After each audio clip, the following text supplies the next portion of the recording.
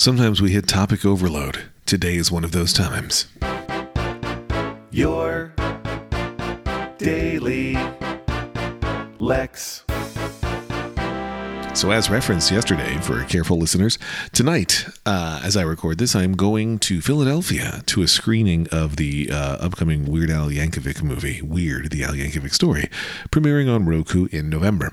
And I've just been thinking all morning that I genuinely appreciate the aspect of my life that's a thing. Like, I think it is hilarious to go to a screening of this movie, and I love that I'm going to a screening of this movie, and I appreciate that that's what my life is, and that I have the right, in this case, just friendships and connections to get an invite from Al and his team to go see that screening. I think that's fun. And I'm very excited to see the movie. I've certainly gotten some spoilers just as reviewers and others have seen it already at other screenings and talked about it. I am confident it'll be right up my alley. I'll get to see some very old friends. They're in their hundreds, just kidding, including people who I met when I was 15 years old when I first met them. And now I'm 17. So really it's been a long time.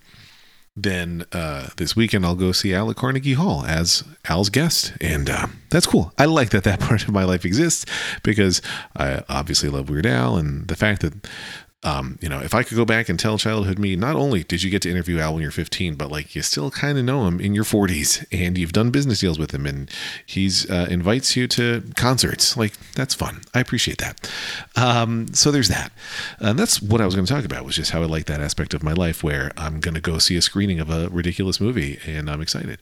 But then multiple other things happened. Last night, minding my own business, the family's at home. Four of us were at home, and the doorbell rings. And as I'm walking to the door to answer it, Sierra yells from upstairs, "Don't bother answering it. The boys ran away," which of course only motivates me to open the door more. And they had done, there's various terms for what they had done, but two boys had left a bucket of candy at our front door.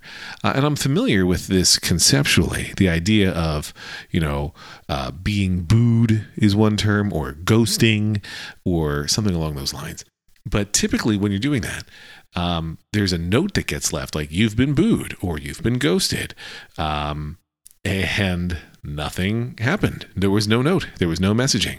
So I did hear from my own mom saying, "Watch out, because maybe the candy is poisoned or tampered with." I heard other people say that as a joke, because really that's not a thing that happens, despite annual uproars of be careful and watch out and inspect all of your kids' stuff. And sure, inspect all your kids' candy, but it is not really a thing that happens at any scale that people should be worried about, that people mess with candy. But it's just odd that these kids dropped it off without a note. And I have Ring cameras, so I was able to from Amazon.com, a fine online retailer, but couldn't recognize these boys, and they were younger, and they ran to a car where a parent drove them. So I think it was pretty innocent, but bizarre. So I was going to talk about that. But then there was one other thing that happened.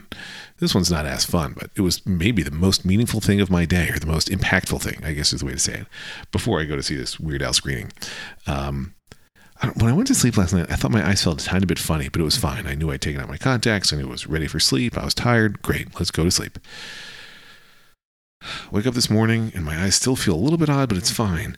And as I'm on the Peloton, I'm like, maybe my eyes just aren't as bad as they used to be. Like, I actually feel like I'm seeing more clearly than usual. And in the shower, I'm noticing, man, I can really see all around the bathroom, despite the fact that I haven't put my contacts in yet. And then it gels that although I had the memory last night that I had taken out my contacts, all those things added together meant I hadn't taken out my contacts. So for the second time ever, I slept with my contacts in all night long, which is not great. So now I'm wearing glasses. I hate wearing glasses. That's why I wear contacts. And I hate forgetting to take my contacts out, but it's only happened twice. So when you do that, you're supposed to not wear contacts for a day to give your eyes time to recover. Basically, your eyes need oxygen. When you have contacts in, that reduces how much oxygen can get to your eyes. When you close your eyes, less oxygen can get to your eyes because it has to go through your eyelids. When there's a double barrier of eyelids and contacts, that's the worst possible scenario for those eyeballs, other than, somebody stabbing them with an ice pick.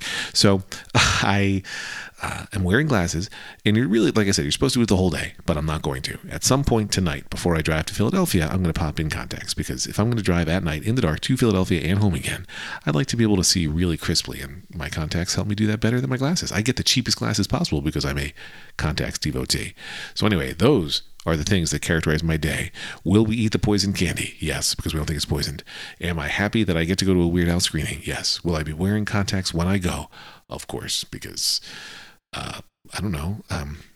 I can't get movie passes as a boy who wears glasses. I don't know. I think I lost my thread. Anyway, have a wonderful Thursday, October 27th. And yeah, until next time, I remain Lex.